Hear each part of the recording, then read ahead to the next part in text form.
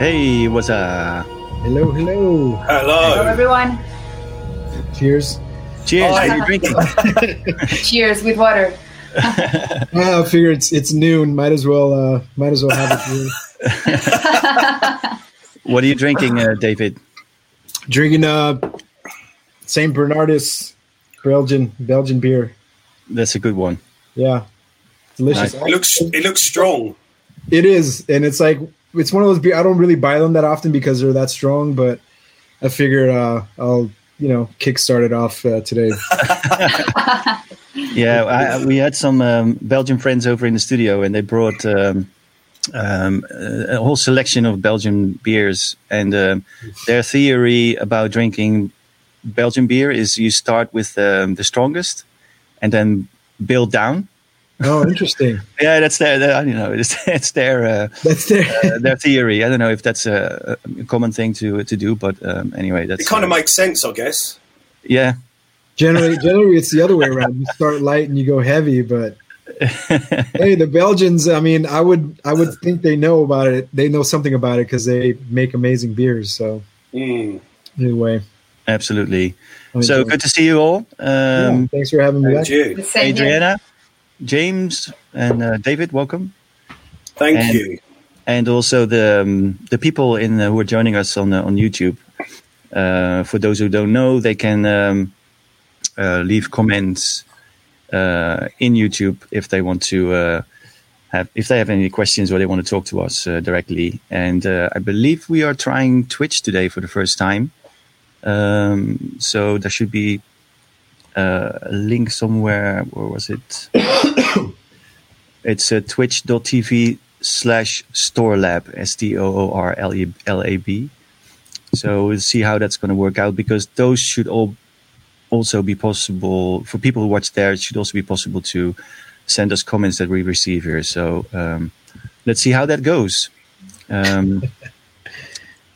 You have you ever used Twitch? This is the first time we're trying Twitch. But have you ever been on it? Or yeah, sure. Yeah. Because what is it? It's another video streaming platform, but okay. It's mainly for people who play video games and they just stream themselves playing games. But I don't know what it's called. I'm not super familiar with Twitch, but you can do this thing called a swarm. So if another stream is happening, somebody can take all their people that are viewing that stream and raid yours. So then all of a sudden you just have people in the comments from a completely different stream. Yeah. Okay. Kind of interesting and funny at the same time. Is that useful? I don't know. Well, it's good for the stream because then that means it ups your viewer count, but it could be from I see. Okay. It could be somebody that's streaming from some video game, and then they're all of a sudden they bring it over to us and what the hell is this? Who the hell are these people? It's an experiment. We'll have to see, but I mean, the more channels, the better, I guess. We'll see how that works out. Yeah. So. Sorry. No. Go on. No, I was gonna say, and I think now with the live streams, Facebook is killing the music live streams. Do you guys hear about that? What happened? No. You mean the copyright issues and stuff? Yeah. Mm-hmm. Oh yeah, they shut them down after half an hour or something. I think they said October 1st, and any DJ live streams, they won't even happen on Facebook anymore. Yeah. Oh, I had heard this, and it's all due to copyright and publishing infringements, etc. Is that what the thinking behind it? I think they're cracking down really hard on it now. Right. So everyone's moving over to Twitch because they're a bit more lenient, I think. Mm. Okay. Until they make it tighter as well, I guess. Yeah, because the record companies and businesses want to get paid. They want their money. And the artists, maybe. Well, that's it. It's the big labels that are the ones that are cracking down. Yeah. It makes sense, but it's funny that with the amount of technology and smart people working in this industry, that there's still no way to watermark tracks or to have a solid system which identifies things and basically sends the money to the appropriate receiver, you know. But it's coming. There's a few people working on it. There's this thing, I forgot the name, but there's Imogen Heap, the artist. Yeah. She's working, or she's supporting something which should take care of that. We'll see. We'll probably see a lot of these things coming in the future, but right now it's still a bit of a Wild West situation, I guess. I mean, I think in the climate these days, it couldn't be a better time for the music industry and everyone to come together to try and create revenue from making music, as obviously our touring has disappeared, and I think we'd all would love to have some kind of revenue from the hours that we spend making music, rather than it just being a calling card to get gigs. Yeah, that's true. But actually, with the situation, also it's a bit difficult also to sell the amount of tracks you were selling before, because people aren't DJing, you know. So it's a bit tricky. Yeah, that's the thing. And buying music, not much people are buying downloads anymore. Not like before. No. Streaming. Well, but they pay for streaming. Yeah. Yeah. That's the interesting part. Tiny a bit. Yeah. That's a whole other conversation. Yeah. Yeah. But I know Mixcloud is doing the like the track ID, the watermark thing apparently pretty well. So like people could pay a subscription and DJs could play their music like a normal DJ mix, and the labels and the artists will get paid. I don't know what the number is, but I think they have the system in place to do that. Okay. Oh yeah. And I had sort of wondered whether Bandcamp would sort of take the reins with this and try to come up with a streaming service that seems to be much more on a level playing field than what we're dealing with the usual suspects at the moment, because they're obviously supportive and passionate about giving artists the platform to at least attempt to make a living out of it. So if they were in a position to sort of take that to the next step, it would be a very interesting chain of events for independent music makers. Yeah, I think Bandcamp is I think the attractive thing for people is that it's it feels like being in a record shop, you know, like an old school record shop, and it's a really good place to discover things. You can see from what people support. You can check out people's playlists and stuff. It's that the playlist thing is similar to. Of course, all these platforms have playlists, Spotify as well, but they're on Bandcamp. They're not curated. They're basically based on support and actual record sale. You know, so you can really discover things there that way. I think more than discovering things through algorithms. You know, because usually they're wrong. at least about my taste. I completely agree. They're invariably wrong. Yeah, so if you're the kind of person who likes to search for things and likes to dig, for music, then I think Bandcamp is a really nice place to be. Yeah. And it's easy to set up, I guess. It's direct to the artist or the label or whatever. So, are you on Bandcamp, James? You are. I am. Yes, I think I was quite late to the party, so I'd say it's been about a year of doing it, and I think the level of support that they've shown in any way they can for struggling artists, I think is it's a really positive thing in a bleak outlook for the music industry in general. They're not trying to suck the land dry. They're attempting to keep people making music, so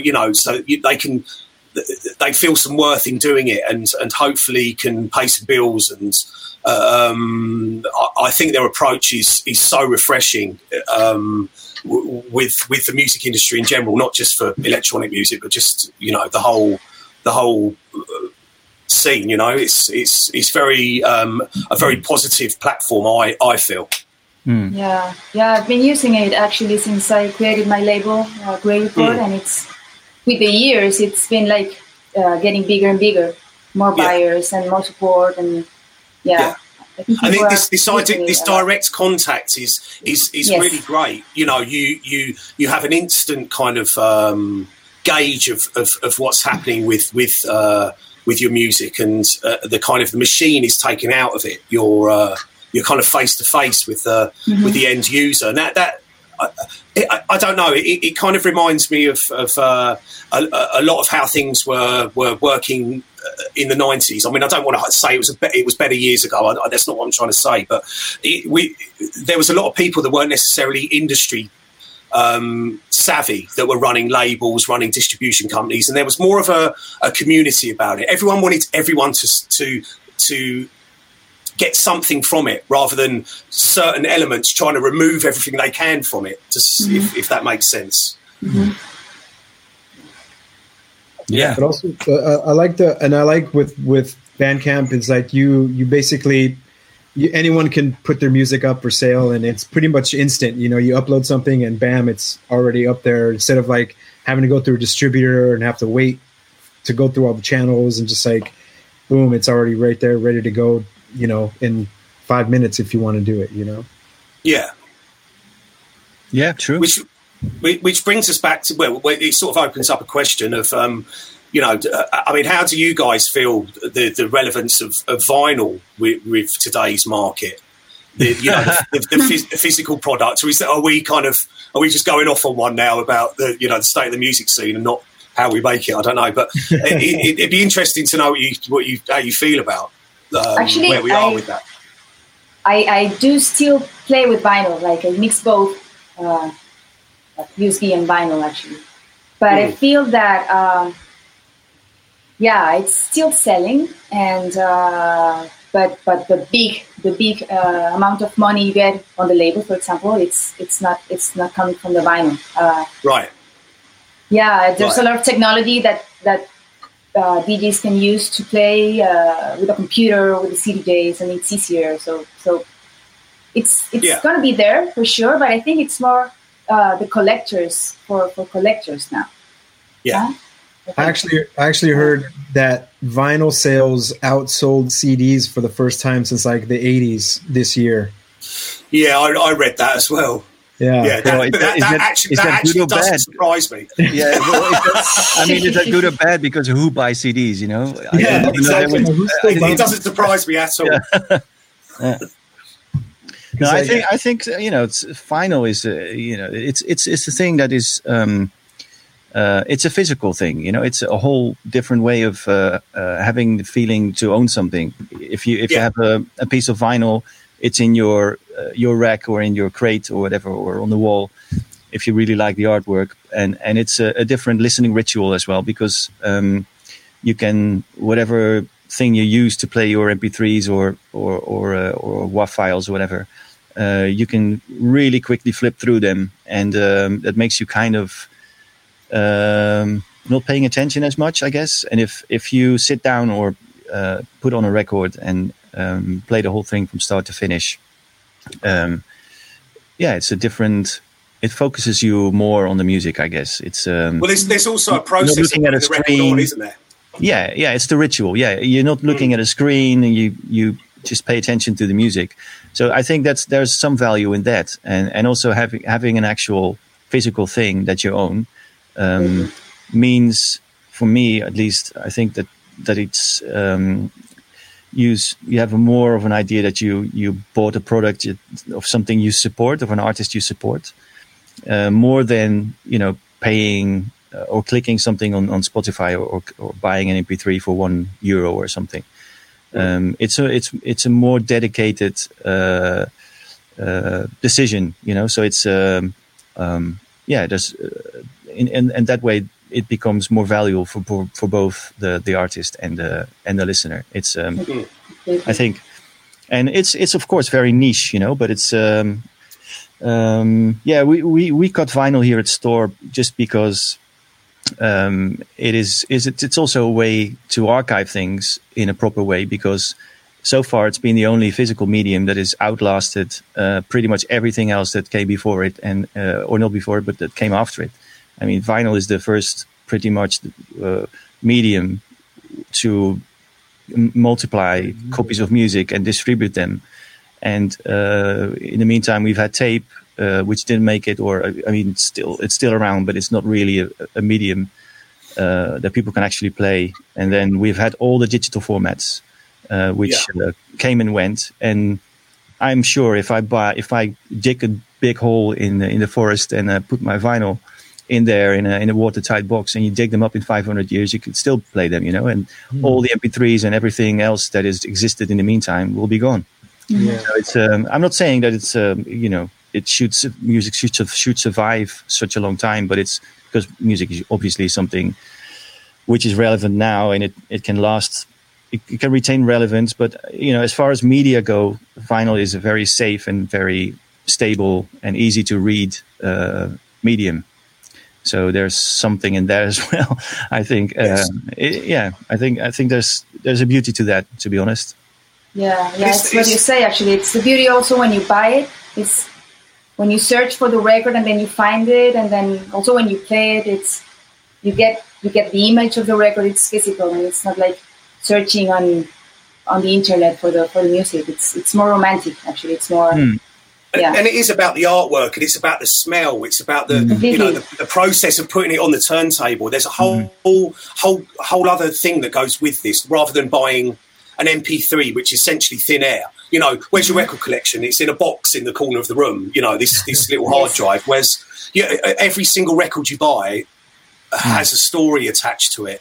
I would imagine any one of you, I could ask you, if I went and looked at your record collections and pulled one out, you'd be able to tell me when and where you bought it. There'd be a story behind it. If you ask where an MP3 came from, I mean, it's a boring story. You might not even remember it, because I sometimes end up playing records or playing tracks in as MP3s or as WAV files in my sets, and I absolutely don't know where the hell they came from. It could be somebody WhatsApping me something, or downloaded it from somebody who made it for free, available on his SoundCloud, or something I bought on one of the online record stores, or a promo, or I really don't know where they came from. It sort of feels like there's this cloud, and music sort of lands on your desktop, or comes to your attention, but it's all the same, really. It just appears, and then it's there. There's no story behind it, not at all. Yeah. And I don't know if that happened to you also, that when you're mixing MP3s, for example, sometimes you don't even know what you were playing, and then you make the mix and it sounds great, and you're like, oh my god, what the fuck is this? Then you have to check for the name of the track. You don't know. That doesn't happen with the vinyl. At least you know the artwork, you know the artist, and then it's. I've gotten so bad to where I can't remember like track names or artist names. Me neither. And I on Record Box, because I'm using CDJs, I put comments of it's the same. I do the same. Yeah. Because I'm like, I look through the comments over everything, because I'm like, I won't remember, and if someone were to ask me what that is, I have to look at it. Oh, this is so and so. I've had so many embarrassing moments when I play something and somebody comes up to me in the booth and they say, "Oh, thanks, man, for playing my track." Thanks. And I'm like, "Who are you? What track you mean?" Oh my god, that's terrible. It's horrible. That connection, that's the misconnection with the digital files versus vinyl. True. Yeah, it's a shame. Yeah. I gotta say hi to some people showing up. We have somebody from. Hold on here. Hawaii. Hawaii. Yeah. Nice. Aloha. Yeah. Aloha. And Robin is here, of course. Marcus Sukkot is here. Oh, Marcus. Yeah. Hey, Marcus. Right on. So yeah, Julia, you sent me some music yesterday or the day before. Thank you. Me? No, I know. Yeah, sure. Yeah, it was like my latest tracks. Adriana. Yeah, my latest tracks, and some of them are coming also. So yeah. Like a package of 5 tracks. Yeah, it's some really thumpy stuff. Thanks. Yeah, actually, the thing is that I've been like focusing on the modular lately, and I believe my sound changed it a bit since I've been like using it, and And these days, without having any gigs or anything, I've learned more of it. So I'm quite happy with it. So yeah, those tracks were made mainly with the modular. Yeah. Cool. Yeah. And so effects and everything, but yeah. So now I will remember the story about these MP3s, at least. I remember them. You sent them to me personally, nice.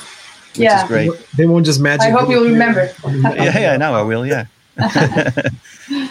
So did you you said you learned more about the modular. Is that something you've, because there's more studio time, you made a decision you wanted to dive into it more, or is it just because... Sure. Yeah, okay. Actually it's quite new. Actually, I've been using it like since 2-3 years ago.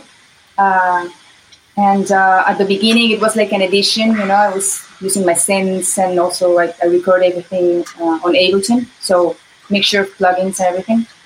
But then with these months, I've been like focusing on it and knowing more the modules I have, because it's a big world. So it's endless. So yeah, endless. Yeah. That's what I love. Yeah, that's a good thing of it. So it seemed that with just a module, you can just make a lot of changes and modulation with just one module and one sound. And when you listen to it, you think there's a lot of layers and a lot of instruments, but it's just one, like being processed in different ways.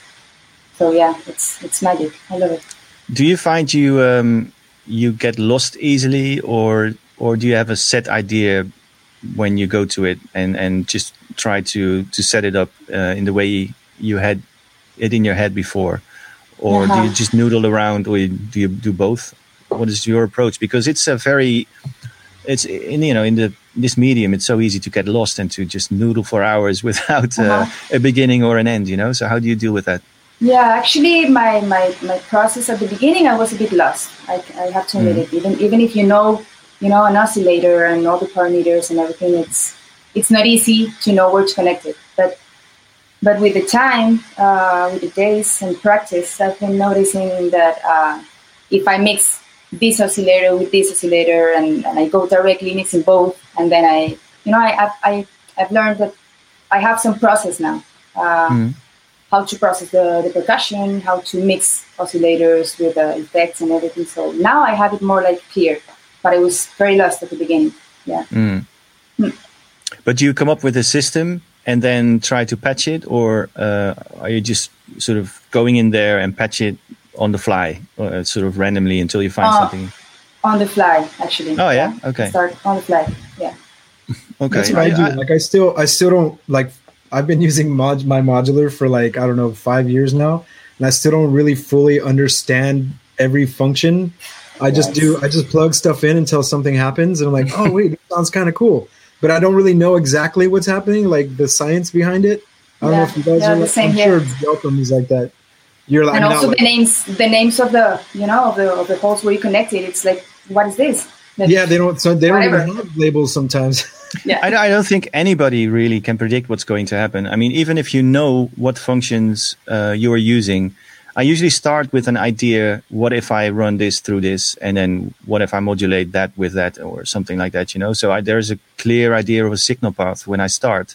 Mm-hmm. But obviously, of course, even if you do that, what comes out is always a surprise, or it's something that you cannot predict. So it's so the system is the idea for the system is clear to me, and that would be my starting point. But then it's basically upon the stuff I find, what I do next, or how I adjust the patch, or so from that moment on, it becomes something that I do on the fly. But it's it's so impossible to predict what's going on. Yeah. What will happen, what the end result will be. So it's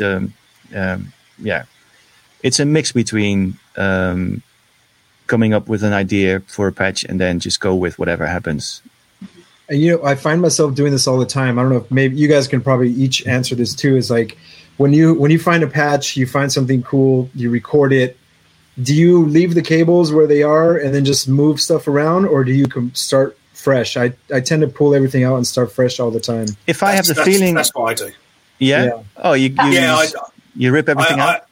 I tend to, if a patch starts and if nothing's happened, like relatively quickly, I abort the mission because when I started getting into the modular thing, my whole thing was that I didn't want to spend 4 hours making it go, or it had to actually have a purpose. So I sort of quickly found that if something wasn't working relatively quickly, it was better to remove everything and going fresh. And even when I found a patch that I really like, I get the most out of it. But then, I don't want to get that again. So let's start fresh. For me, it's always been what I've worked out is that the actual initial sound source isn't what's important to me. It's the modulation. You can't do it with anything else. It's crazy, the amount of modulation, which is what makes it so interesting. Once you attempt to tame that, because essentially you've got three, you got your audio gates and triggers. These are your paths. So you're just basically arranging around those three concepts. That's the way I register it, and I think that the modulation side of it is far more interesting than the initial sound source. Yeah, so I think I'm a bit like you, James, because you said you try to get the most out of the patch. That's true. I mean, there's sometimes you have a patch which is built for one purpose, to do one line or one thing, and it might be a very simple patch. You basically used all its potential. But if something becomes more complicated, I tend to leave it sometimes for a while, for maybe a few days or even a week, and then just look for other sort of realms where it can go into, or other sort of just see what the entire range of the patch would be, and which started out as something that I had in mind, but then I just try to explore and see what else I can get out of it, and without even repatching. But if it's when I've exhausted everything, then I'll just start fresh again. But how do you guys how do you perceive it when you're recording stuff from the modular? Because I see it as getting as much footage as I can and then processing again. So it's still a raw, it's still raw elements, and then I like to really get into what you've recorded from it afterwards. So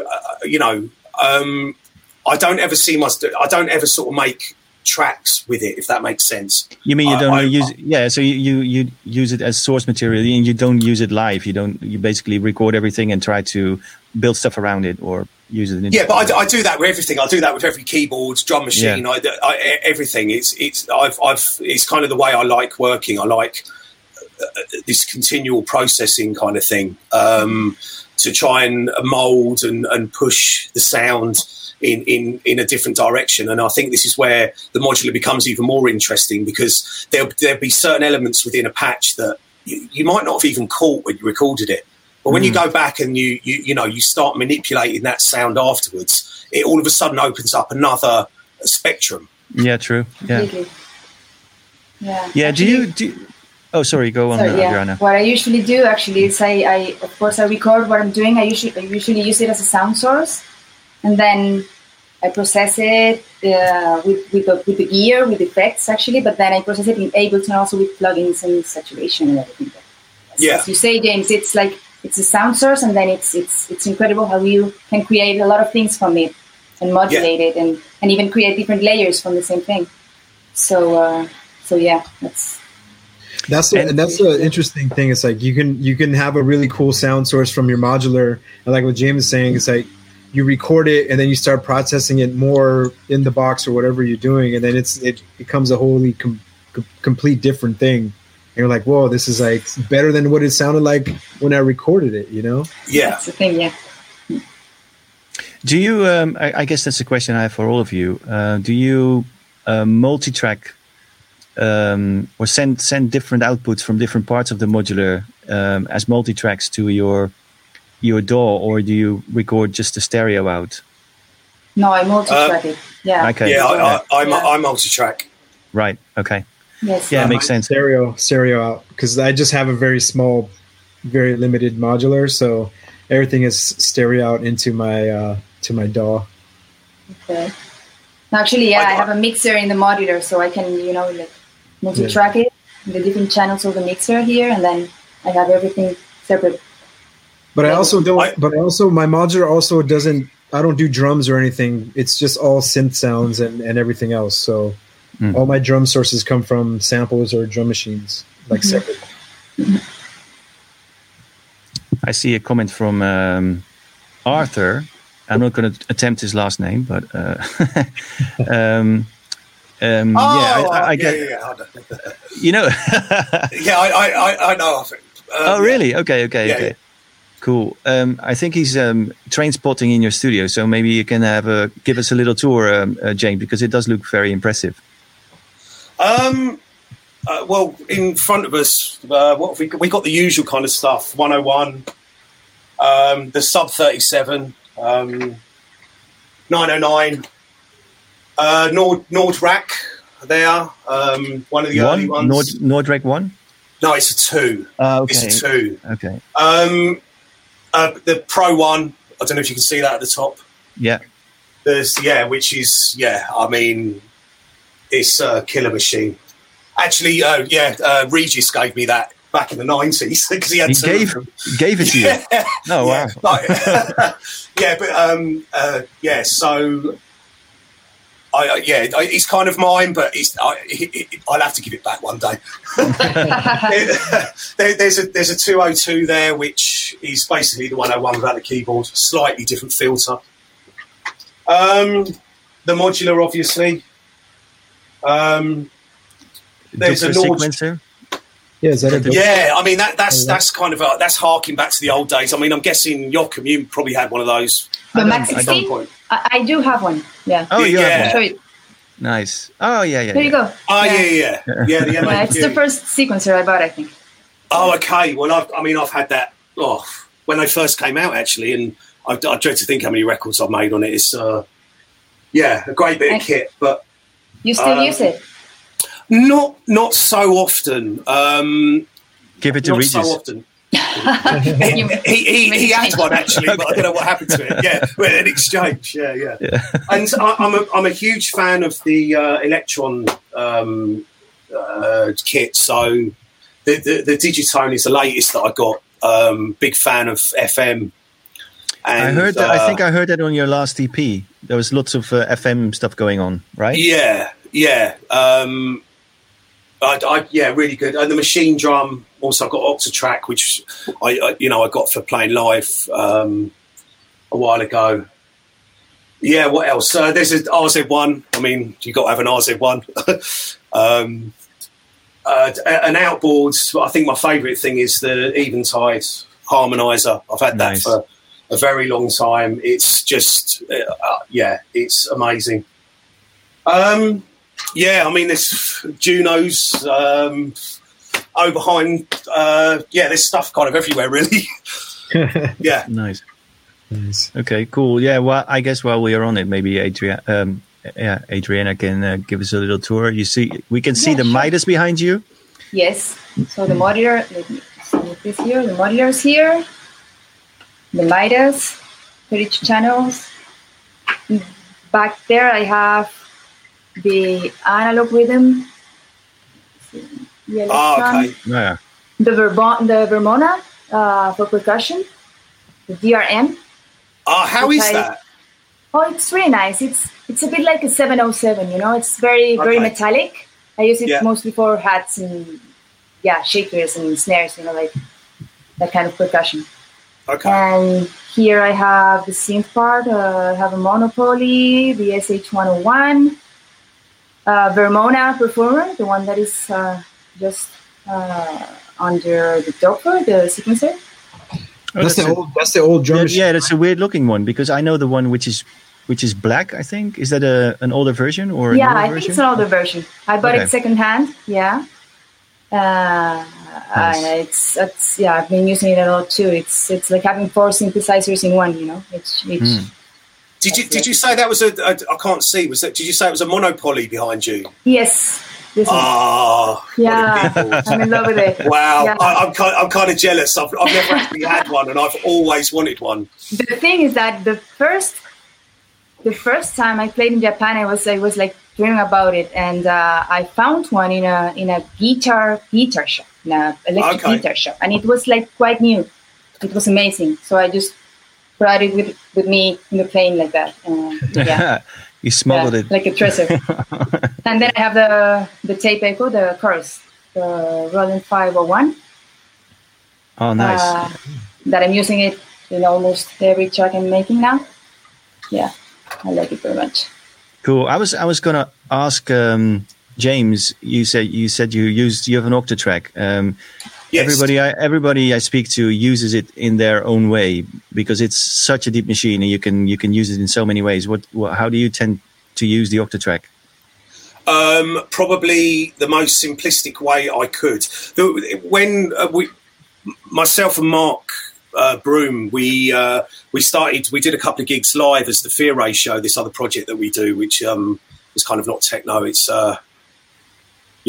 something else. So we were looking at ways of trying to put that together, and the Octatrack had come out, and it seems the kind of obvious solution because I'd played live several times before, and the kind of I wanted to remove the laptop from the equation essentially, and it's an amazing way of manipulating samples, it's very, very deep, and I think there'd be people that would laugh at how I use it. They'd be able to show me things that I hadn't dreamt of it doing. So it's really very simplistic triggering and mapping out songs within the banks and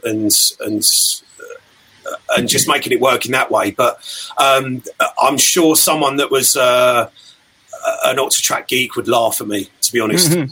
Well, I don't know, because it's again, everybody you speak to, some people use it for live sampling, or other people use it just as a simple drum machine. I use it myself for my live sets as well, and it's probably it's also the very simplest way. I just use the step sequencer and just tap in patterns basically. Yeah. So there's a one channel dedicated to bassy sounds or kick sounds, and there's a channel dedicated to hi-hat sounds. So I swap out the samples and I make patterns with them. That's all I do. And I use the effects. So there's two. The inputs are going to two effects channels, and they have a chain of stuff which I can manipulate slightly. So it's very simple. I've used it in more complex ways, and just in the studio, because it is very powerful. You can basically create a track out of just one sound. And just manipulate it in all kinds of different ways, and just make an entire composition out of just one sound if you would want to. It's extremely flexible. Yeah, extremely powerful. I found playing live as well. I got the analog heat, so I just run the output into the analog heat, and as soon as you turn that thing on, it's like the club's going to explode. It's just it's amazing. The two put together are really a really great combination. But I don't use it very often in the studio. It was purely purchased for that live thing, so I've tended just to keep it in my head as that's what that's for, and I'm probably missing a lot of stuff because of that. But I tend to do that with equipment, that it might sit for years, and then I'll have this kind of this idea that I'm going to look into it a bit more and wonder why I didn't do it 5 years ago. Yeah, actually, I've heard really good things about the analog heat. So you use insert it to your master out, and like for master. You have to be super careful. Yeah, you have to be super careful with it, because it's it's really heavy, but it adds a weight, and it's fantastic. I can't recommend it enough, really, for those situations. Again, I use it in the studio, but it's really from that idea of the live setup. Okay. So again, it'll be one of those things that I delve into a lot more. But it's great, but it's a lot of money for a saturation unit. I would say that. That's what I was going to ask. I was like, is there anything comparable to that maybe just does as well as a job that's cheaper? Yeah, hardware. Because how much is it? I don't know. Probably the Auto Boom. The Auto. Yeah, I've seen that one too. The red one, right? Yes, it's the red one. Yeah. That's right. I think I asked this question last time. That's right. Oh, did you? Yeah. You have to make notes. There you go again. David. Somebody was talking about the analog heat, and yeah, it's like it's quite pricey for considering what it is. And Yeah. I asked for what's the comparable, and yeah, I'm going to make a note actually because I keep forgetting. Yeah, I had the analog heat in the studio. Somebody brought it. I don't remember who. I think maybe it was Jeroen Search. I don't know. Anyway, but I checked it out. It's a bit more. There's a display on it, so you can choose presets, and there's a bit more variation in the algorithms, but still the boom is very flexible, and it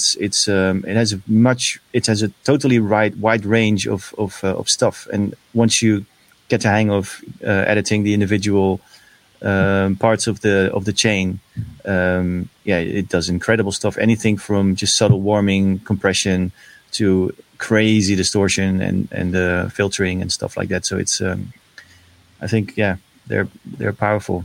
Really powerful.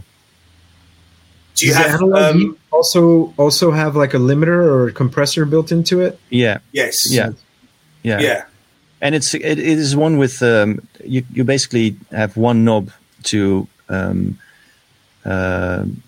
setting you can change of the compressor, and it's probably ratio or a combination of ratio and attack and release, because it just becomes more pumping and pumping when you increase the rate. But it's probably not only ratio. I think it's a combination of some parameters. But it's like I said, the values or the range of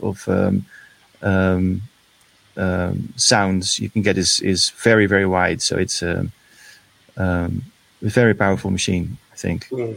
Hey, we see fellow Colombian here, the route. Hey. Oh, Juan. Hello. Hi. What's up, Juan? Hello, Colombia.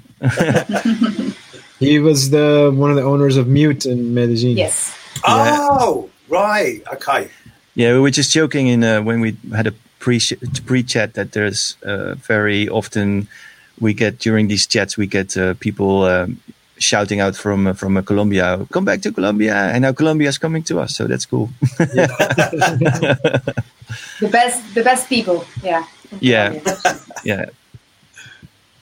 Hopefully you will be back sometime soon. I was supposed to play there in September. Actually, I had like 3-4 dates, but it didn't happen, of course. So hopefully next year.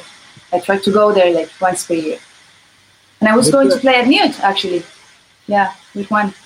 You're from Medellin? I'm from Bogota. Bogota, okay. Yes. But my family is from Pereira, actually, so it's... okay. Yeah.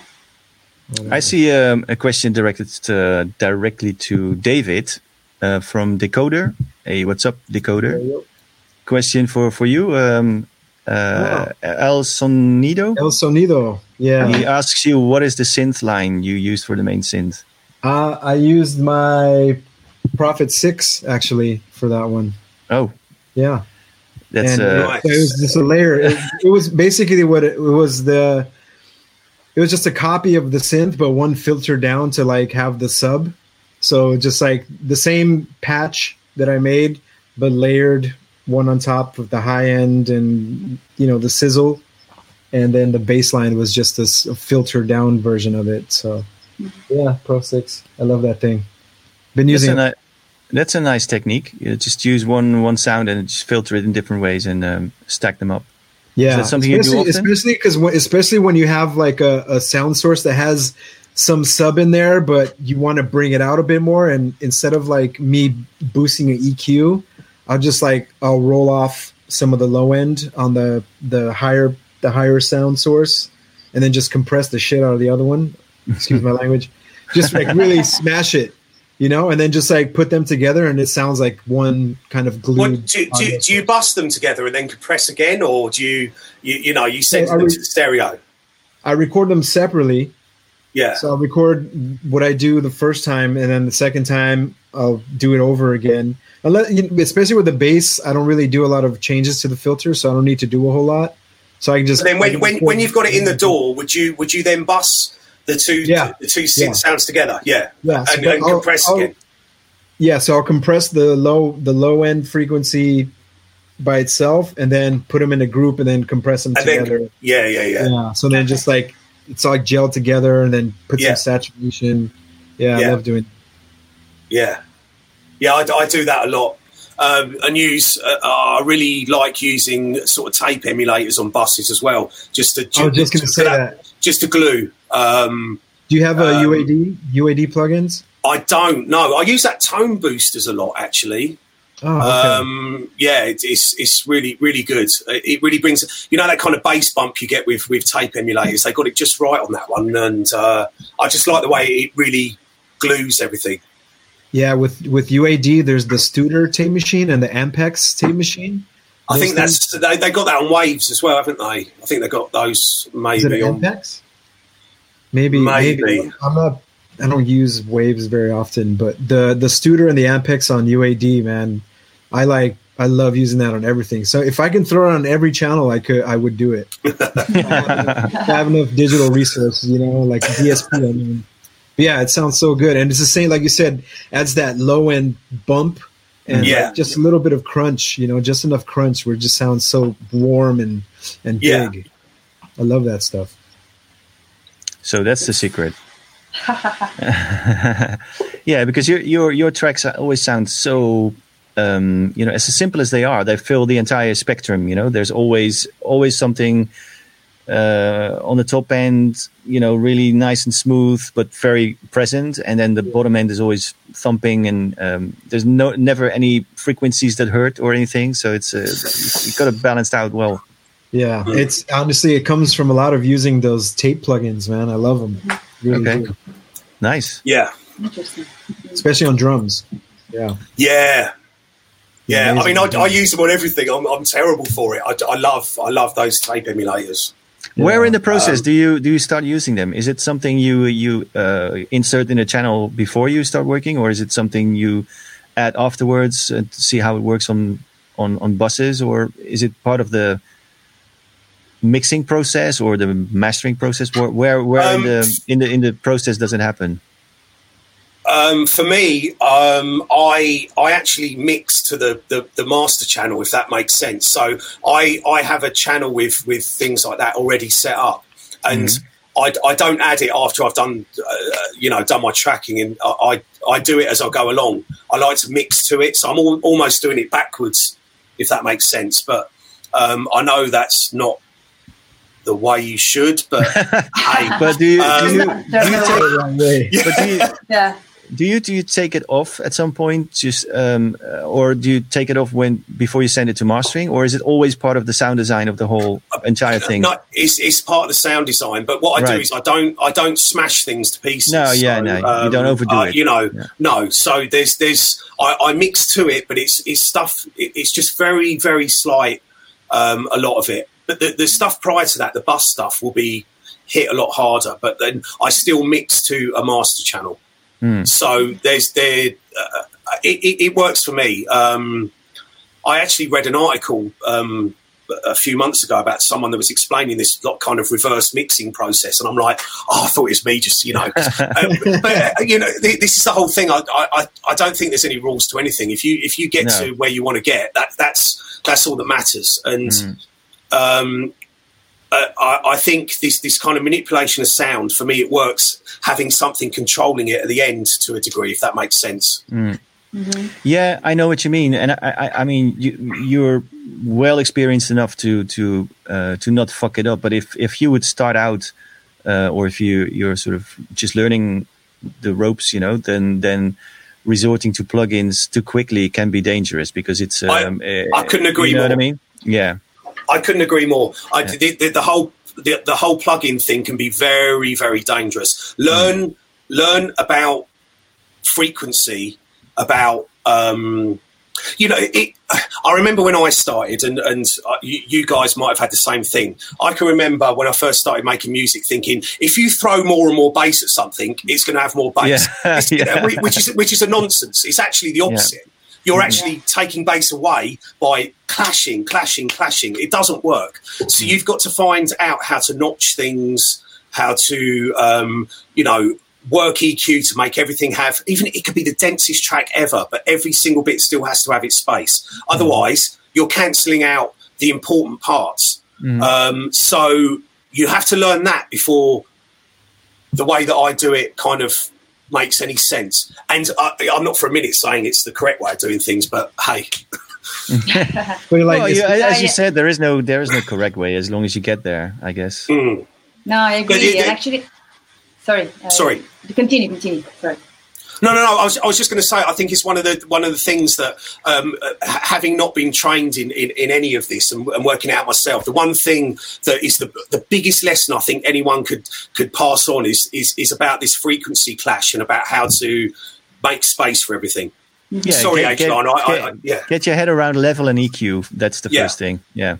And also the problem that happened to me also when I started making music, I thought that the more tracks you had, the more complete the track was. It's like, okay, another track, let's add another thing. And no, it's just modulate the thing in order to have, the whole body and not a lot of tracks, because it gets messy at the end. Yes. Yeah, but like it's like when I first started producing, you just want to keep adding things because you kind of just like, even, it doesn't really need it, but I guess you kind of get excited about the song and you just want to throw little elements in there, and then you end up with like 30 tracks of like random percussions that don't make any sense. And it just really fills up all the space a bit too much, and you're like, whoa. And David, the space in your tracks is important as the full on parts. The space in your tracks is what makes them work. Yeah. So it's equally as important. You haven't got to fill every gap. You don't have to do that. I don't think. That's what that's what I think too. Yeah, I always say to people that basically for any music or any sound, silence is the default state, and from there you kind of work upwards. That's very good. Very good. And also with the plugin thing, when some younger producers, they'll ask me, what do they think about like Ozone or something like that? And I try to tell them, try to get your mix to sound like this before you have to throw this plugin on the top. You know what I mean? Like process every sound, mix everything, get your volumes, EQs and panning right. And don't rely on this Ozone plugin to throw on the top to make everything sound good. Because it's immediately going to do that. Of course, you're going to have a bad sounding track and just throw an Ozone, and everything's going to get compressed and EQ'd and gelled together. Yeah, polishing a third. That's the thing. Yeah, a bad mix is a bad mix. You want to get to that point before you have to do that. Use that as like a little icing on the cake. Don't let that be your fix all. Yeah, I think the first year or years, maybe even, you should really get the level in EQ down. And if you do use these mastering type plugins or like overall processing things, those are really, really kind of dangerous, because you just use 1 dB here, 1 dB there, just work on slight little problems that might still exist, even if you've done your best to take care of them while you're mixing. But if some it's just to free up some extra space to roll off some bass or some highs, or to make a little notch somewhere where it becomes a bit painful. That's really all you need to do with them. It's not for not to completely change the sound, because that's something you do while you're mixing down. That's where you get your sound, and it's just to kind of get the final touches. Okay, to kind of do the final touches to your overall sound. And but they're not going to do any more than that. It's just a tool. It's just a thing to kind of iron out the last few details, Yeah, but honestly, like I think if plugins like that existed when I first started, I would probably be the person that would be throwing them on my master. I'd be like, "Whoa, this sounds great! this is all I need to do. But I'm kind of glad I had to learn from the bottom up and level things out myself and figure it out by myself as well. That's the way to do it. Just figure it out. Exactly. And honestly, like, mistakes. That's the way. Yeah, and that's the thing. It's like there really is no wrong way. You know what I mean? Like, yeah, you can give points about like what James was saying is like about cutting. Like I do that a lot more than anything else. I cut on the EQ more than I boost. I tend to do that a lot because, you know, when you cut something else out, something else is going to come forward. So, you know, maybe for that part you can kind of give that advice. But other than that, you can boost and cut wherever the hell you want, and just as long as you're not eating up the whole spectrum, the frequency spectrum, you're still going to get a clean mix, you know? Yeah, it works both ways. If you think some part of your track is too low in volume, probably something else is eating away at that, you know, and cutting a certain region might bring up the frequencies that you're missing. So it's not always the right decision, or you should try both. You know, if boosting certain frequency that you're missing is going to help, that's fine. But if there's always the other way, doing it the other way around is worth trying. You know, just cutting something out which is sitting in the way, and to see if that brings up the thing that you're missing. So it's something you can do.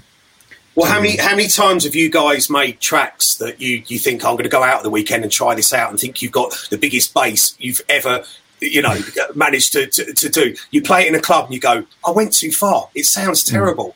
And then you play it again the following weekend where you've pulled it back. And you're like, right, that's where it should have been. We all must have done it. I know I have many times. All the time. This idea of just pushing. But then I suppose you've got to get to that point and then back off, and then you know where you are. Maybe. Yeah.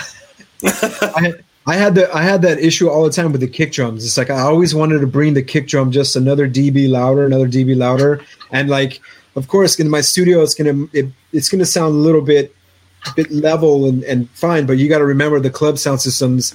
That kick's gonna sound massive, and then you play it in the club, you're like, holy shit, I need to bring that kick down and bring the bass down a bit. You know, that happened to me a lot.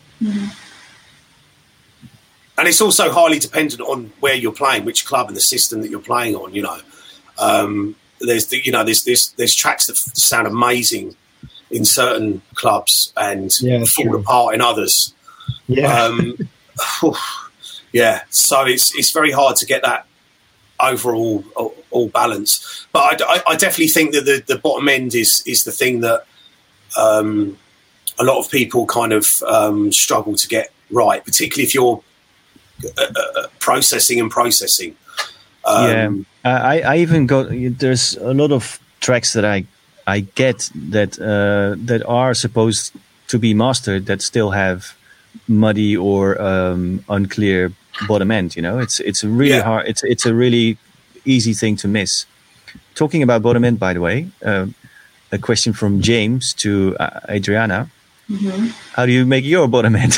How do you take, because do you have a special thing you listen for, or tools or compression or whatever? How do you deal with bass? Yeah, actually, I do it. I have these plugins that I use a lot. The D16 group is the saturation and beat reduction and everything. So this helps me to, I have, like, for example, the bass line, and then I just pass it through it, and I get more harmonics from that. I also compress it for sure, sidechain it. But yeah, I think it's mostly the saturation technique I use. It's like David said, it's like it's a plugin that I use almost in every track, you know. I think a secret weapon. Yeah, that's it. Okay, so but do you listen for specific things, like because it sounds like it's a lot of sculpting going on the way you deal with it. Yeah, actually, I make a chain. It's usually now I'm using the modular mostly, so I usually saturate it, and then I just I don't boost it with the EQing, like you said. It's like I just take out the frequencies I don't like, and I think that's it. Yeah, it's like the chain I use. And what else is in the chain then? Okay. I have so the normal chain would be the saturation. Then I have the compressor, and then I EQ it actually. So that's the way. But I always use saturation. Sometimes more distorted or not. Also with the modules, I have some saturation modules here. But yeah, it's like that. The order of the chain. Adriana, I have a question with your mixing desk in the back. Are you recording, let's say, your modular hardware into your DAW and then mixing with the desk, or are you recording through the DAW? I record everything like multi-track with the mixer, but then the mix, it's like I do the recording, each instrument separately, but then the mix and all the arrangement and everything, I do it on Ableton. Yeah. Okay, so the mixing process is Ableton. So you outputs out to the mixer. I started when I got the mixer. Actually, I started doing that, but then it was too messy for me. It wasn't easy, I was like, no. So I decided to make it. And you, Joachim? Sorry?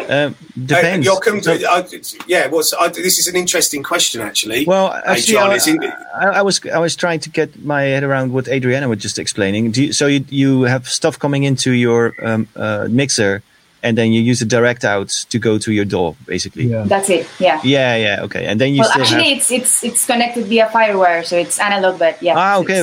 Right. So yeah. Okay. So you don't even need to use direct outs. It's the FireWire version.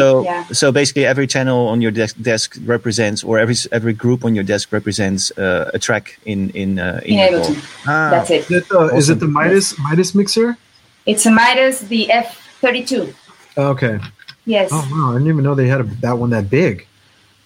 Yeah. I've seen the smaller ones, but I never seen the 32 channel FireWire one. I think I have the 8, 16, and 32. Yeah. Oh, okay, cool.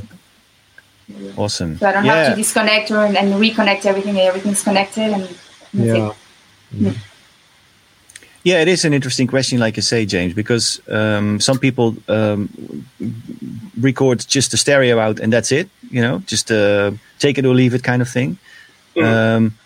I've done everything. I've done all the methods. I've done direct out from the desk to the DAW and multi-track it that way, or I've done things where on the desk we're just grouped to like the 8 subgroups and just you record the groups separately.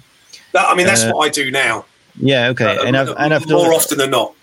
And now I usually even bypass the desk and I just make chains of stuff, much like you would use a modular, but with sort of all hardware, and then just have the final stage of the output go to the sound card. So it's and then basically sometimes I've do working on a setup now for a project tomorrow, and so, for example, one sound out of a drum machine might go through an external filter, or and then into sort of a reverb on a Eurorack module, and then that will be sequenced with whatever in time with whatever is going on, and that would be one sound. And then I have another chain of stuff which is like a big synth, and then that goes into a pedal, and that goes into a compressor or something else. So I make like signal paths like you would with a modular system, but with all hardware. And then the end of the chain is just one sound or a stereo track. And then that goes into the sound card with basically bypassing the desk altogether. So the only disadvantage is I have to sometimes use splitters to be able to record effects separately from the main signal. You know what I mean? So they have to, sometimes I don't do that because I'm just, I just go with whatever came out. And sometimes I do just to have some room and some a way of tweaking things or leveling things afterwards, and then I also have a bunch of small mixers or DJ mixers, or even these small little cassette Tascam mixers, that I sometimes insert somewhere in the signal path to be able to use, simple EQ or leveling or auxiliaries to split the signal out like that, So I like working that way because I kind of create a setup for each session that I do, and because you just created it, you fully understand it and know its limits and its range, and then I just go with that for a few days and just take everything apart again. So it's basically very, very similar to working with a modular system, but repatching a whole studio instead of just a modular. yeah. I like that. I've always done that, but using Patchbase, and then I found that at some point I was just because if you have a lot of stuff and you have everything come out on a Patchbase, of course you can label everything, but it becomes this massive Frankenstein thing. And if you have an idea like okay, let's just use these 3 pieces and just chain them up and see what happens. It's actually quicker just to put them on the table and just patch them up just for that session, and then just with a Patchbase, it's sometimes you can make the same connections, but then your one synth that you want to have in the chain might be on this side of the room, and then the other one might be there, and then you would never make that combination. And now I can make any combination whenever I want. So it's patching without a Patchbase, basically. Yeah. Wow. Okay. Because how do you do that, James? Because you have a lot of sources. Do you have a Patchbase, or have you wired everything to the desk straight to the desk? No, I don't, because I tend to move things around a lot. So I went for a stage of having things sort of more hardwired, and it agreeing with what you said, it becomes a pain rather than an easy way of making things happen. So, I mean, I have a desk underneath this lot, just literally to bust things, because I do all my mixing in the computer now. So I don't EQ with it. I've got another smaller mixer, little Soundcraft, which I actually love overdriving it. It's got an amazing sound, believe it or not, and it was a £150 mixer. It's nothing special.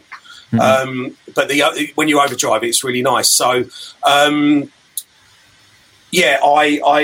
this kind of combination changes so often that Patchbase didn't work. So I do have a Patchbase, but I've also got the sound card that I've got has got 16 analog ins, so I can just go straight in with enough sources to get. If I was jamming, I could get it all in without too much trouble. But as far as the keyboards all go, they're not Patchbase up properly. No. Okay, so you what you said, you move stuff around, so you still make combinations you sometimes think of that you haven't made before. Yeah, very similar to what you're saying. I mean, because there's things like the Eventide pedals and all that. If you had all that hardwired, it'd just be a nightmare. Yeah. It's much easier to get where do you stop? Of cables and where do you stop? There'll always be something that isn't Patchbase. And I prefer just being able to shift elements around, put different things within the chain, and record those. But the stuff that I use constantly is bust from the desk and generally straight into the door. Yeah, makes sense. Do you have a Patchbase, Adriana? No, I don't.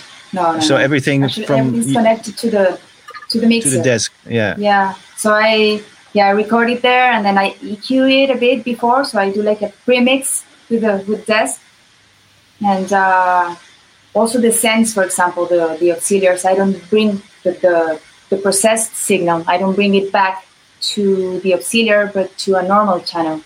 So you can EQ it to resend it.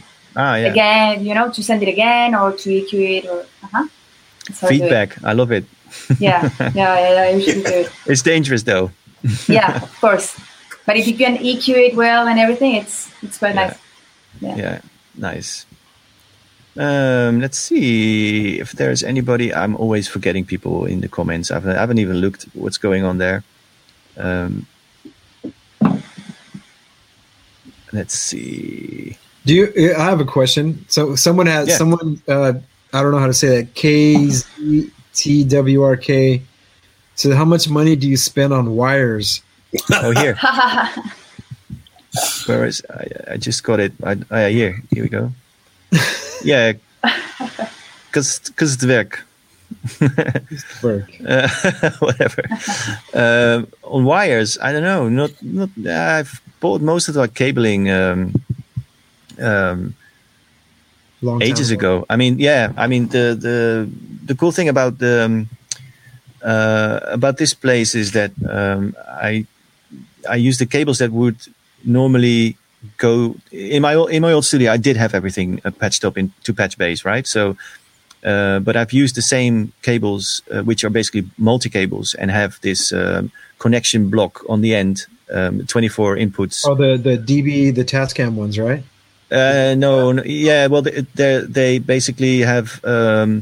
Pretty much they go into either into the sound card, or they go on one end and they basically have ports to jack into on the other end. So it's. But I've just have them lying around the studio. So anywhere where I am in the studio, wherever the places where I'm working on a setup, or behind a modular there, or in the middle behind me on the table, there are these patch blocks just sitting around, and I can jack straight into the sound card or into the desk from there.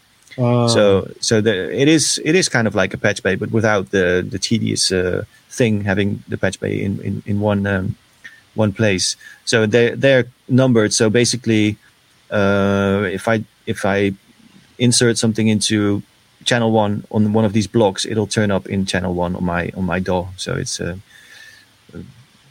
easiest foolproof way to deal with it, I guess, and still patchable. Well, that was going to bring me on to my next question. Is, I mean, basically for everyone, do you guys invest in good cables, or do you just buy regular cheap cables? Sometimes I get a load of new ones, because some of them, there might be a few that are becoming old, and a bit unreliable. So, so sometime, but it's not like buy cables every week. It's just maybe every 6 months I'll get 10 more or something, or new ones with different lengths or different connections. Because I do the patching here the way I explained. There are some instances where you have to make a connection which doesn't have standard cables. So I have to buy one, or I have to get adapters or something like that. So. What about you, Adriana? Yeah. Actually, I think I do both. Actually, it depends. If it's for sending it to the pedals, or for sending it to the effects, I would buy some good ones, But then, otherwise, I think it's both cheap ones and good ones. You don't buy it that often. So I mean, when there's one broken, then I would buy another one. Yeah, exactly. But I think David means if there is like cables. There's cable religion out there. People buying gold plated shit and like 200 euros a meter cable stuff. But I don't do that. I mean, I get good quality. I get good quality ones. Try to have every signal path, balanced as much as possible, and that's it. My music hasn't suffered ever from from cheap cables. I know it makes a difference, especially if you span a long distance. Yeah. That is a difference you can actually hear very well. But if you make sure you don't use cables that are too long, or it's just sort of good quality cables, off the shelf ones, then you should be fine, I guess. How about you, James? You have a whole Mogami cable set up over there? Or? No. I agree with all of you guys. I think there's a lot of talk about sort of really high end cables. I'm sure they might have a massive influence on very high-end recordings, but I think we need to be honest with ourselves with what we're recording, and the cables that I bought have never held me back at all. Rubbish cables are rubbish because they cause you problems. Yeah. You know, they break and they're but middle of the road cables, yeah, I've never suffered from using them. You know, I think you can really go down a wormhole with that kind of thing about what you really should be using. I think the only thing, the above average priced cable are probably the ones that go from my amp to my speakers. Those are they're good quality, proper, you know, expensive ones. Not the crazy expensive one. Yeah. I think it's the only thing that I really spent on was above the rest was to the monitors, because the monitors, I can understand the need for that. But I mean, like if someone were to buy the most expensive cables and have their whole studio cabled up that way, is there really that big of a difference in quality, like to the average person that will hear this, or is it only for like really audiophile engineers? Well, I mean, I guess the question is, are you trying to get rid of every bit of noise? Every, you know, is that what you're after? Different definition and noise. That's it. And actually, we make techno, and so we need noise at the end. So Adriano, exactly. That's kind of my point. Why spend all this trying to make the signal clean when we're trying to make it dirty afterwards? Throw on a tape plug-in at the end that has noise. But so you have like $100 cables that end up having noise anyway, you know? Yeah, that's true. Yeah. I just asked that because when he asked that question, it popped in my mind with the cables, because I have a couple of friends that are really nerdy about their cables, and they're having the most pure audio source they can, and it's like, man, is it really that noticeable? And I think it is when you have like the really good monitors and AD converters and everything. But for the average producer, AD converters, I would say get the best you can afford, because that does make a difference a lot. It does make a lot of difference. But no, I mean, there's two things we're talking about here. There's one thing is being able to play back what you are doing, to monitor what you are doing as accurately as possible.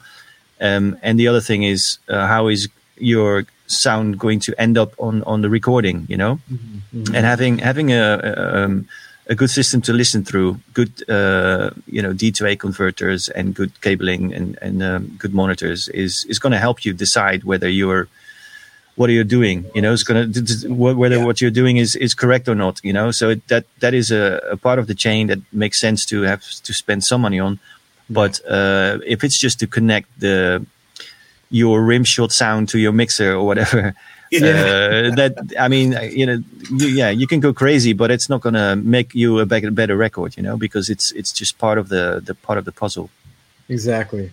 That was the point I was trying to make. It's like, I don't know if it really matters that much in that part, which I totally understand.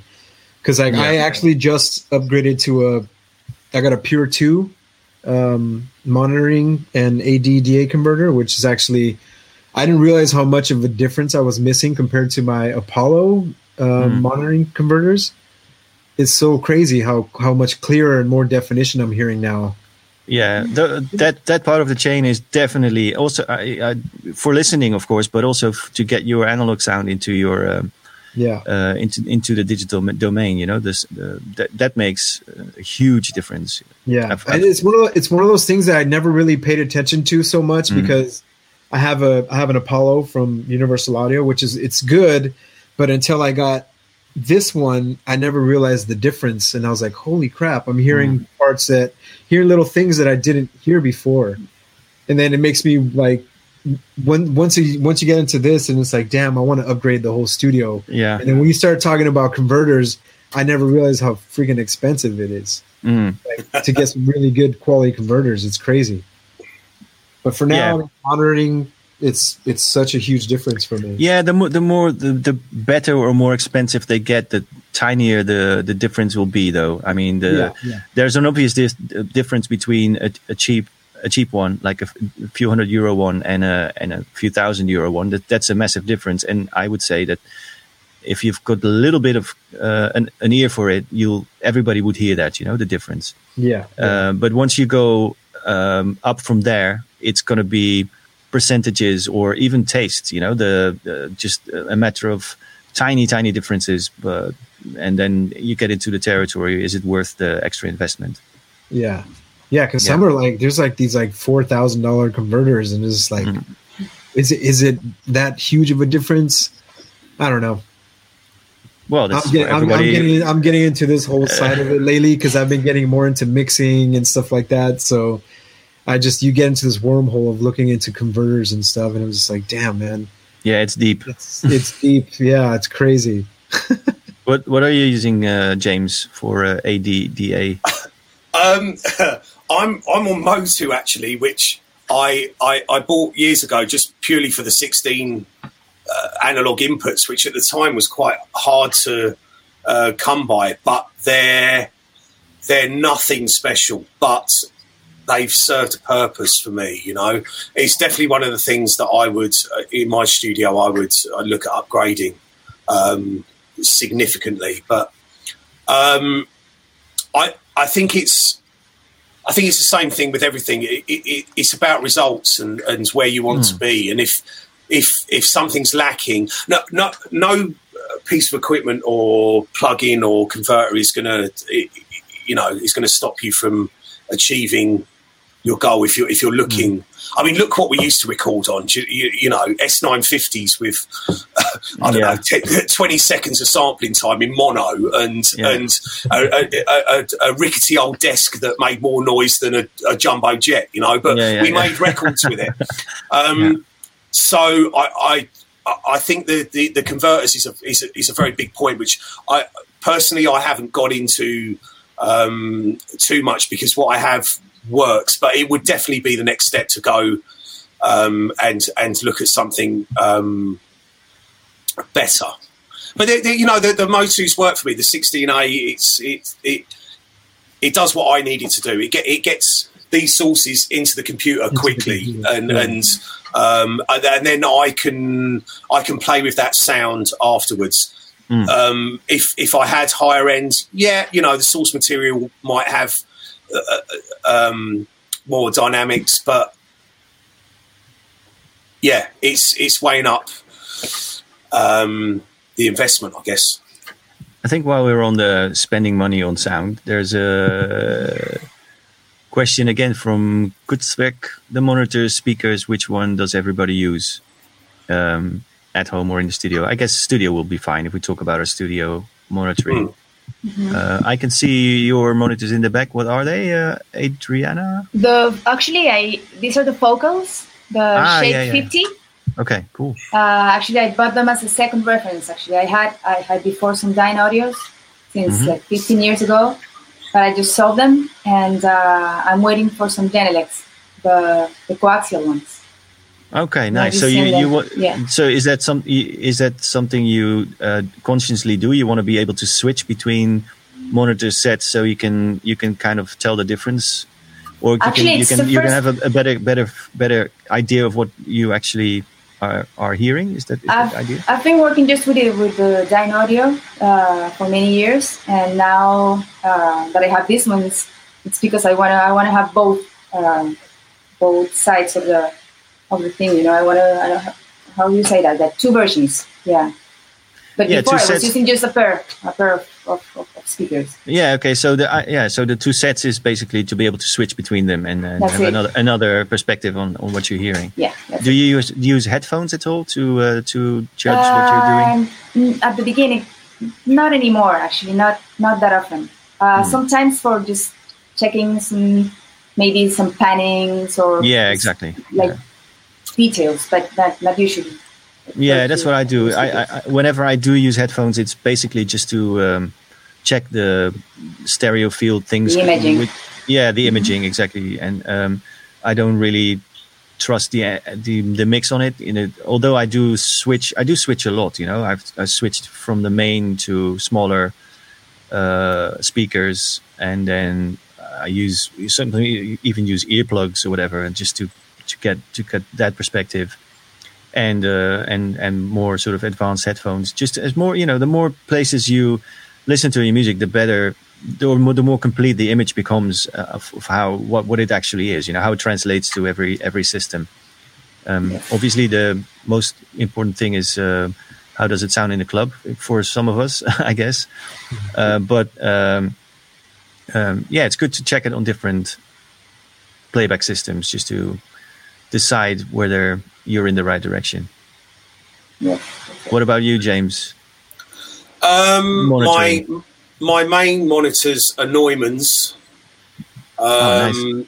They're closed cabinet 3-way monitors. I love them. They're. I've never had a closed cabinet monitor before, and a lot of this depends on the room as well. But they kind of work in my room. I also have some HS80s, which I think are great for the money. They're amazing. The bottom end's really good for that money. And I mixed on them for quite a long time until I had the Neumann's, actually. And I've got some Mackie 824s, which are the most hideous things ever. They're literally used as a stand to put my other ones on. They're horrible. Do you use them? No, never. Okay. Never. They're vile. I never realised quite how bad they were until I've not used them for probably 15 years. They're really horrible things. Sorry, Mackie, that's a bad advert. Fair enough. But the Neumann's are fantastic. They're very, very tight bottom end. But I think I tried a lot of different monitors out. I bought quite a few home, the Adams, and these were the ones that worked in my room. And I think it's so relevant, the dimensions and the place, what's going on in the room. Yeah, your choice that the room and the way the room works is as important for your final sound in the room and how the monitors work for you as the monitors themselves. Yeah, absolutely. Yeah. I remember when I first when I first got the studio together, and I just set a few bits of kit up and fired it up when I first had it finished and put it on and went, oh my God, I've just spent 6 months building this room and it's terrible. It doesn't work.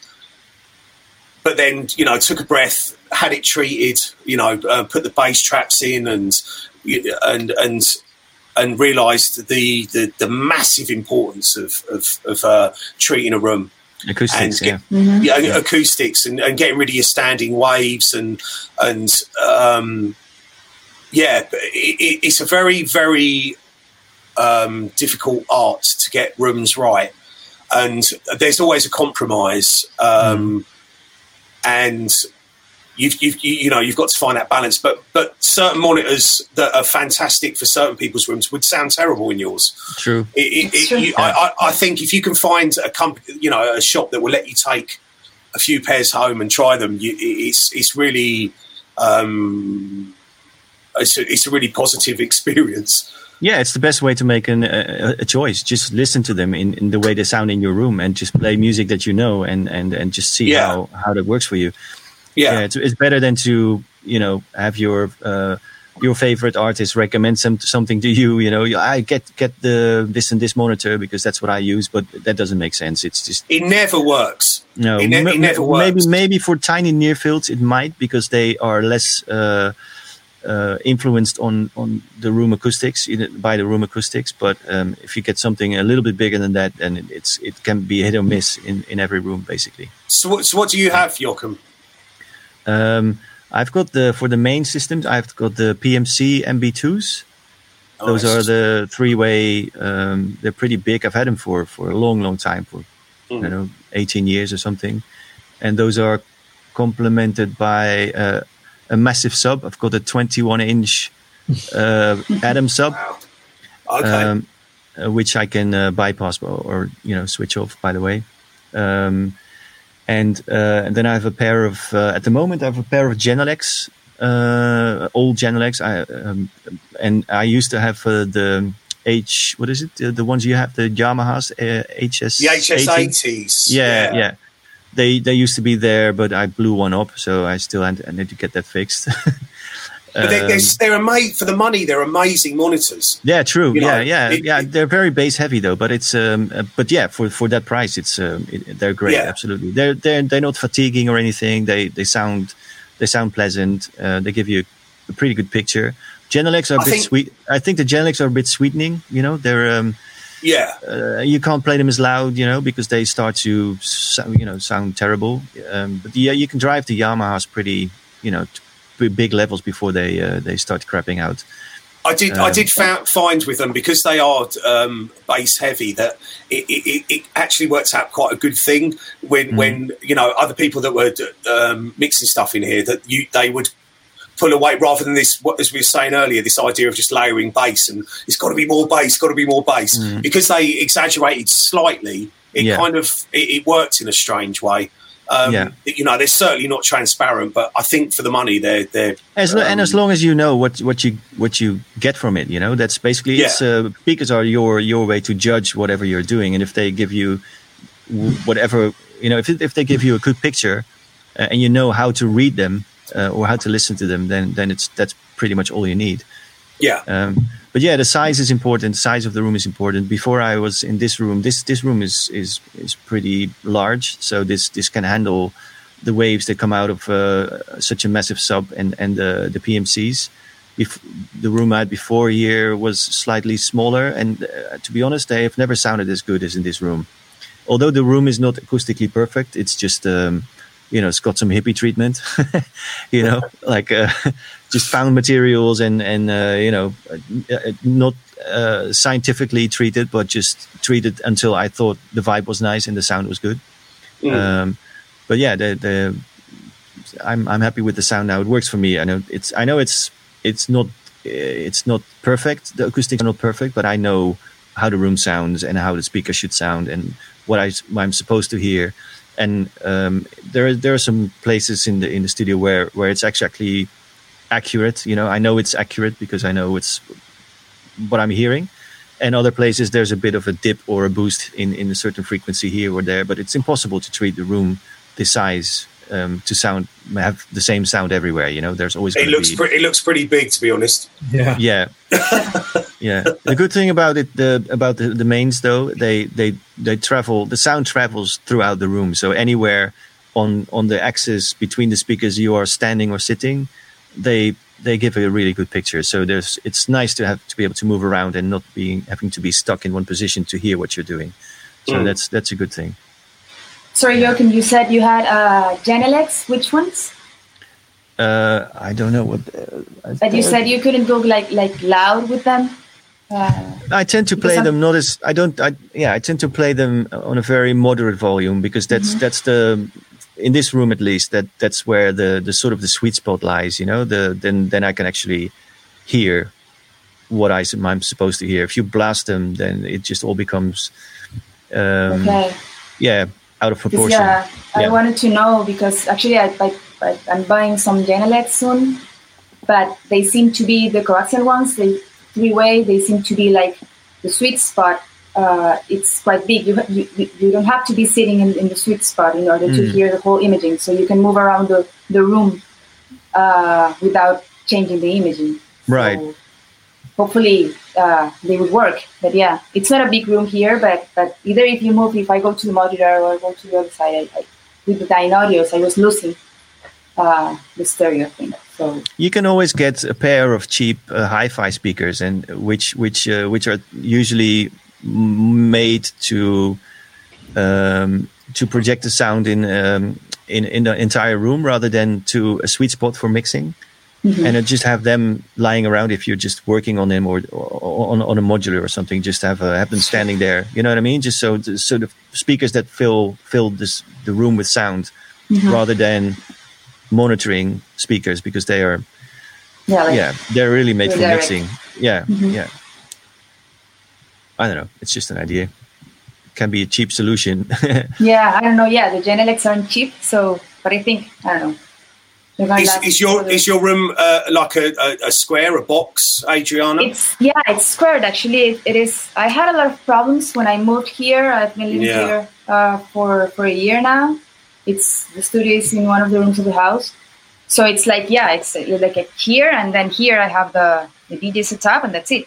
It's quite small. So I was struggling with it, but then with the Dynaudios I was using Sonarworks to. You know Sonarworks? Yeah.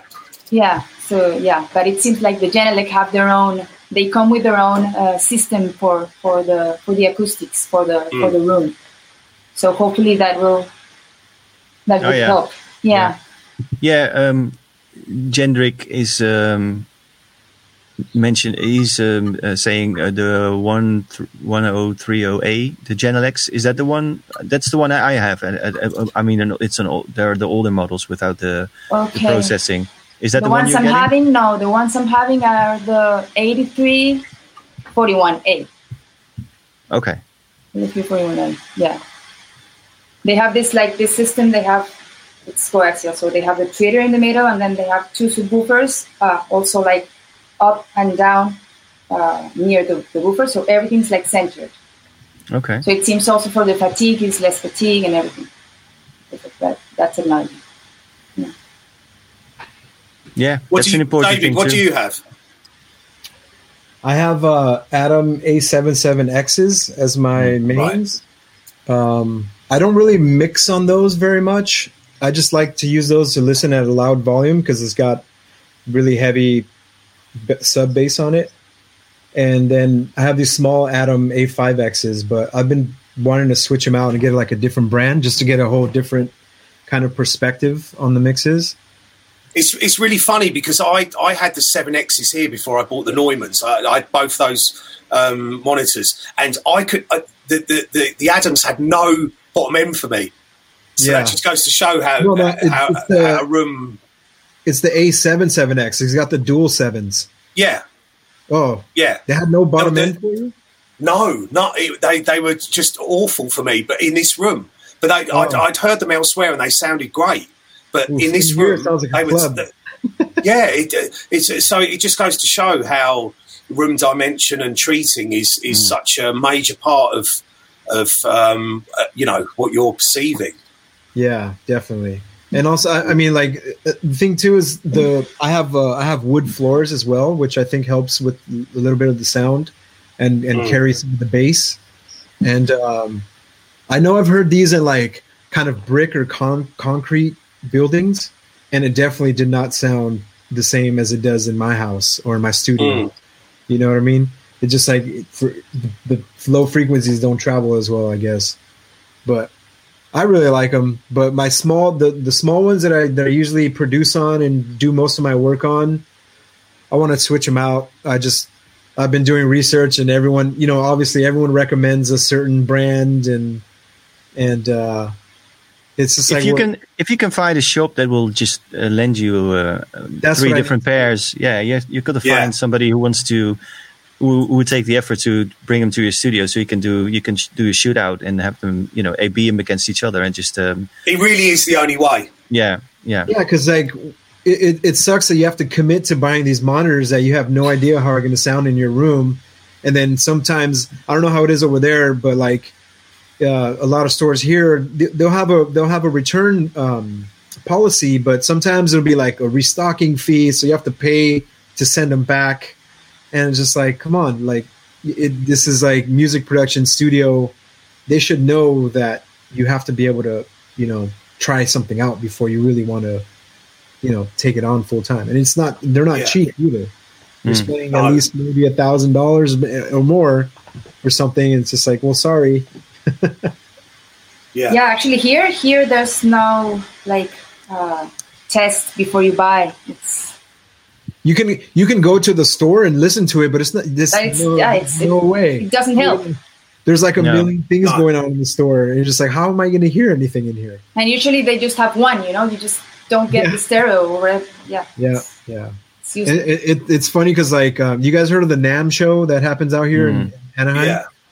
This is like, I don't know if you've ever been to one of those, but you know, there's the background noise is probably there's guitars and drums and there's saxophones and synthesizers and then there's a monitor section and you're like trying to listen to studio monitors and you're like, how the hell is anyone going to make any decisions listening here? Yeah, you get to see how the cabinet looks and how it feels, but other than that, you're just like, okay, cool. Like there's no way I can make a decision if I want these or not, you know? At that point, it's like you kind of rely on the name brand, you know, like, oh yeah, they're reliable, they're really well known. But let's be honest, there are no terrible speakers these days, you know. I mean, except Mackie. In James's opinion, yeah. Yeah, sorry, in my opinion. Yeah, it is just whatever works for you. I was lucky I stumbled upon the PMCs because the company I bought them from was so kind to bring in a new set of speakers. You know, I would test several ones for like a week each, and I tried the bigger Genelecs, some Quested. Tannoys, I don't know. There was like 3 or 4 pairs I used, and then I installed the PMCs and I switched them on, and it was like I knew it in an instant. Yes, these are the ones. That's what I'm looking for. It's very personal too. What kind of sound do you want? You know? Yeah. I was just gonna say. It's like everyone reacts different to different monitors. So like someone can recommend some really nice PMCs, and you're just like it's not gelling with me, you know. It doesn't hit me right. Yeah.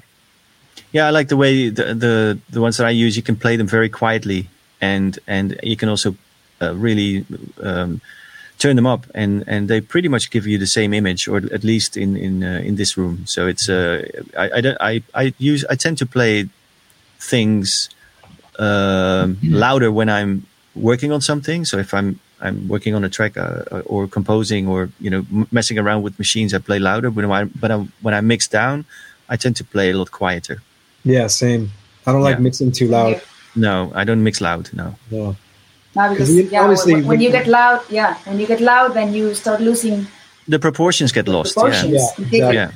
If you can have a nice mix at a low volume, then you're doing something. You're on the right track, basically. Yeah. I've asked another question about mixing. Have you guys ever tried the method of mixing in mono first before stereo? I do check mono because... no, but mixing in mono. Before stereo. Before stereo. To get your levels. No. I've not tried that, No. I've tried it. I read about it and I tried it out. It's pretty interesting, actually, because when you actually turn on your stereo switch, everything just freaking explodes. And it's a really interesting contrast than mixing in stereo and checking in mono. Actually, I do my check monitor it. switch has a mono thing, so I'm going to try that out tomorrow. Yeah. Yeah, I've got a mono stereo switch on my monitor controller, so and I use it quite a lot. But I never really used that process. First, try the level in mono, and then switch to stereo. I've never tried that, but I do check for mono for sure. Yeah. Yeah, always mono check. Yeah. Yeah, and usually I also when I do obviously all the mixes are in stereo, but I try to approach them sort of like a flower, you know. So the mono kind of 3D. I never put everything hard left right. There's always sort of there may be something hard left right going on, but usually it's sort of it goes from the center out, and then I sort of flower out the sounds around the sort of the middle. That's how I visualize it. You know, it's like there's always a middle and there are sides and stuff. Yeah, and try to get the proportions there working there as well. Yeah, but it's like the article that I read about is based like obviously you're not planning your space and panning in mono, but like you're getting the EQ and levels and everything kind of to gel together. And then once you flip it in stereo, everything kind of opens up. Then you can start playing around with your panning and your delays and, you know, whatever to create that space. It's pretty interesting. It's an interesting method. I don't do it. This is not how I work. I just wanted to try it out. I wondered if you guys ever tried this, and I was like, it's pretty interesting method though. So you haven't tried. This is something you found out recently. Yeah. Right. So I can't remember where I read it, but this producer is he does electronic music, but he said that he will begin mixing in mono and then do the stereo imaging after, which I thought was kind of I don't know. I wanted to try it out, and I tried it. And I was like, oh, this is kind of interesting. I don't know if I really want to. This is not going to be my method going forward. But yeah, either way, I'm still checking mono mixes all the time. Always check mono mixes. Yeah. Yeah, so let's see. What time is it? It's okay. We've got 15 minutes kind of. Yeah, let's give the people who are watching a chance to drop in some last questions to any of us or any subject. Oh, quick question. I guess we covered everything about monitoring right now. Yeah. I just had a quick question monitoring though, but where's PMC made? It's from the UK. UK, okay. Yeah. I was just curious about that. Yeah, so people who are, if there's anything you want to ask us, this is your chance. I'm actually looking at the comments now. I'm not ignoring you. Maybe I should do a shout out to everybody who wants to continue the conversation outside of the stream. We've got a Discord server set up with a really nice community. It's 700 plus people and growing at the moment, and that's where we hang out with a lot of producers and musicians and stuff to basically talk about what we're talking about now, just about gear, producing, process, ideas. You can post your music. You can basically talk about everything music production related. Yeah, and I invite you to take a look. The link to the server should be somewhere in the description of the video. So, and by the way, you guys are invited, James, Adriana, and David. If you want to have a look there, maybe after this, you're welcome to join there. Definitely. Okay. Cool. Oh, here we go. Just this is the link. It's coming in the. It's in the YouTube comments now too. Oh.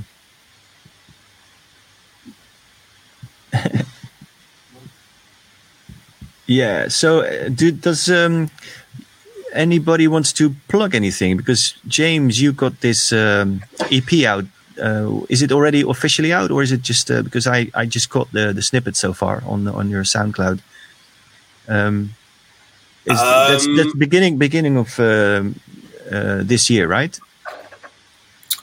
There's been nothing for a while actually since lockdown. I've not really released anything. I did a thing on Bandcamp, which was some sort of stuff I'd done, some more stuff with Mark Broom. We've been locked away doing another album for the Fear Ratio for Scam.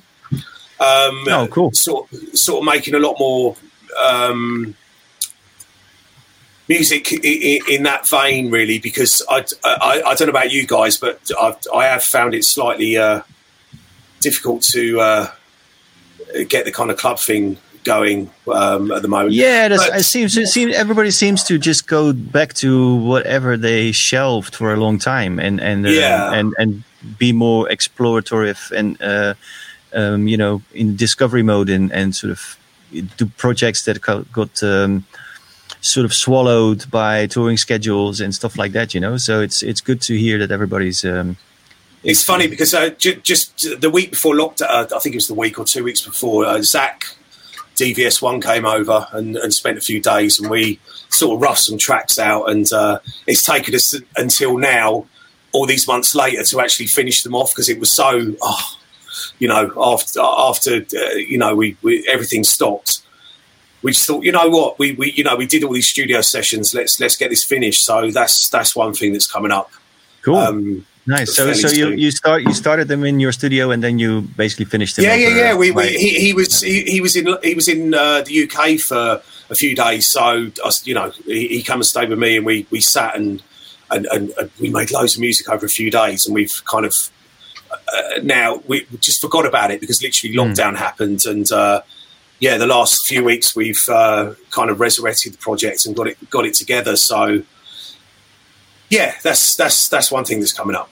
Cool. I mean, I'll definitely keep my eyes out for that. It's a promising duo combination. Okay. Awesome. So is that coming out on? Do you know? Can you talk about that? Is it where it's going to be released, or is it? It's coming out soon. Is that what you want to share with us? No. There's an idea of where it would be going, but okay, cool. I'm not going to say anything just yet. Forget it. What about you, David? Are you releasing anything soon? Anything you want to plug? Yeah, I went through that phase of not wanting to do club music, and then all of a sudden I just said fuck it, and I started making club tracks and stuff. You still got to send me your hip hop tracks, man. Oh yeah, that's right. You're making hip hop. Yeah, actually I got to send it to you. Yeah, dude. I just because we talked about this last time and it totally spaced. Yeah, that's fine. I was just so curious. I'm just so curious because anyway. Yeah. But with my label Truncate, I started releasing other artists. So something just came out with this guy Hertz Collision. It just came out last week. And then I started another little label called Work Tracks, which is like more just Chicago jack-in stuff, all club stuff.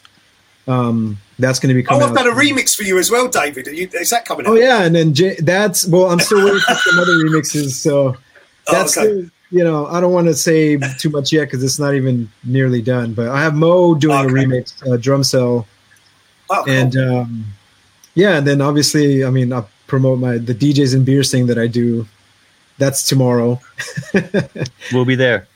Yeah. Yeah. Cool. Adriana, anything we can expect from you? You sent me some stuff. Is that some of it was already released because I found it before, but some of them were released. Some others are going to be released. They were supposed to be released this year, but with this mess, they're going to be released next year in March. I'm also working on an EP for my label, for Grey Report. That's going to be out also beginning of next year. And and actually I've been asked to work on tracks for different compilations now. So like for helping, for ONGs and all that. I'm working on tracks for, it's a community, like a women label community from Colombia. Well, from South America, actually. So it's going to be a compilation of tracks made by South American women producers. Oh, cool. Yeah. And what else? Yeah, like different tracks for different various artists releases. Do you always work alone or do you do collaborations as well? I've been working alone for the moment. I've been working alone. Some remixes, of course, and everything. But a collaboration, no. Okay. It would be nice, yeah. Cool. Well, people, I think that kind of sums it up. That covers it.